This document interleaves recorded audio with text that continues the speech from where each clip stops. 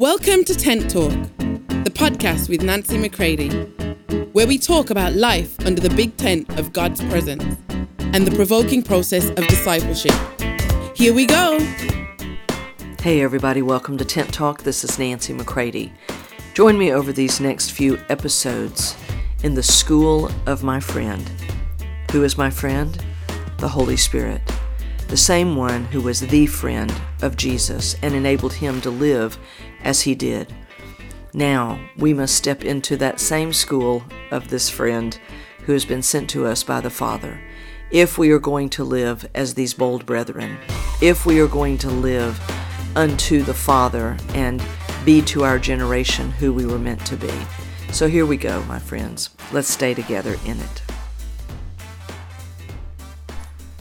Hey everybody, I'm glad you're in the school of my friend with me, the school of Holy Spirit.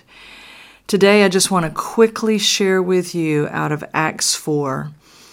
It tells us that Peter, because he was filled with and controlled by the Holy Spirit, that he spoke with such boldness right to the rulers of the people and the members of the council of the Sanhedrin.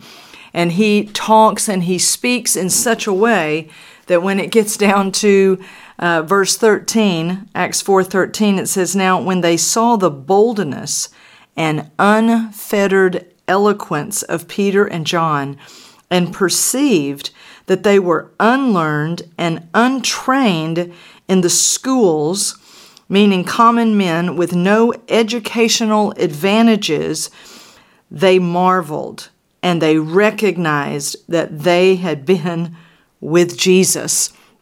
My friends, this is going to be the evidence that we have been schooled by the best.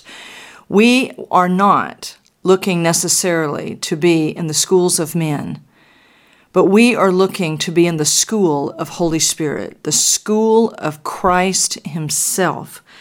Is it possible that we could live and speak in such a way that it would bring evidence to the fact that the source is not us, but it's who we are with, who we are abiding in? Because, my friends, once we realize we have no wisdom of our own, we don't need philosophies of this world, we need to be schooled the same way that Peter and all of our other brethren were schooled in the book of Acts. Oftentimes we think of the book of Acts only as, the power book. The fire of God came and these miraculous signs and wonders happened. And yes, that's true. But read even deeper in the book of Acts, along with what I've encouraged you to do also with John 14, 15, and 16, is to read and see that these men were able to walk and talk in such a way that represented the kingdom, that took people into a place with God, not just to be entertained and to see miraculous feats of magic, but to see the very power of God open them up so that they could come to know Him. So Peter was in the power of Holy Spirit. He was schooled by Him. He was being led by Him. And it was recognized that this unfettered eloquence and boldness, it caused people to realize these guys might not be the most polished. They may not be having the eloquence of the world, but they have an eloquence and a knowledge and a wisdom and a way about them that though they may be unlearned and untrained in our schools, it's obvious. You see, it caused people to marvel, and they recognized they've been with Jesus.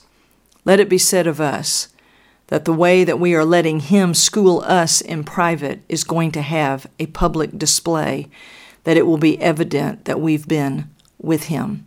So, I hope this encourages you to go a little deeper in the school of my friend with Holy Spirit. Until next time. For more information on Nancy, please visit nancymccready.com or follow her on social media at NB McCready.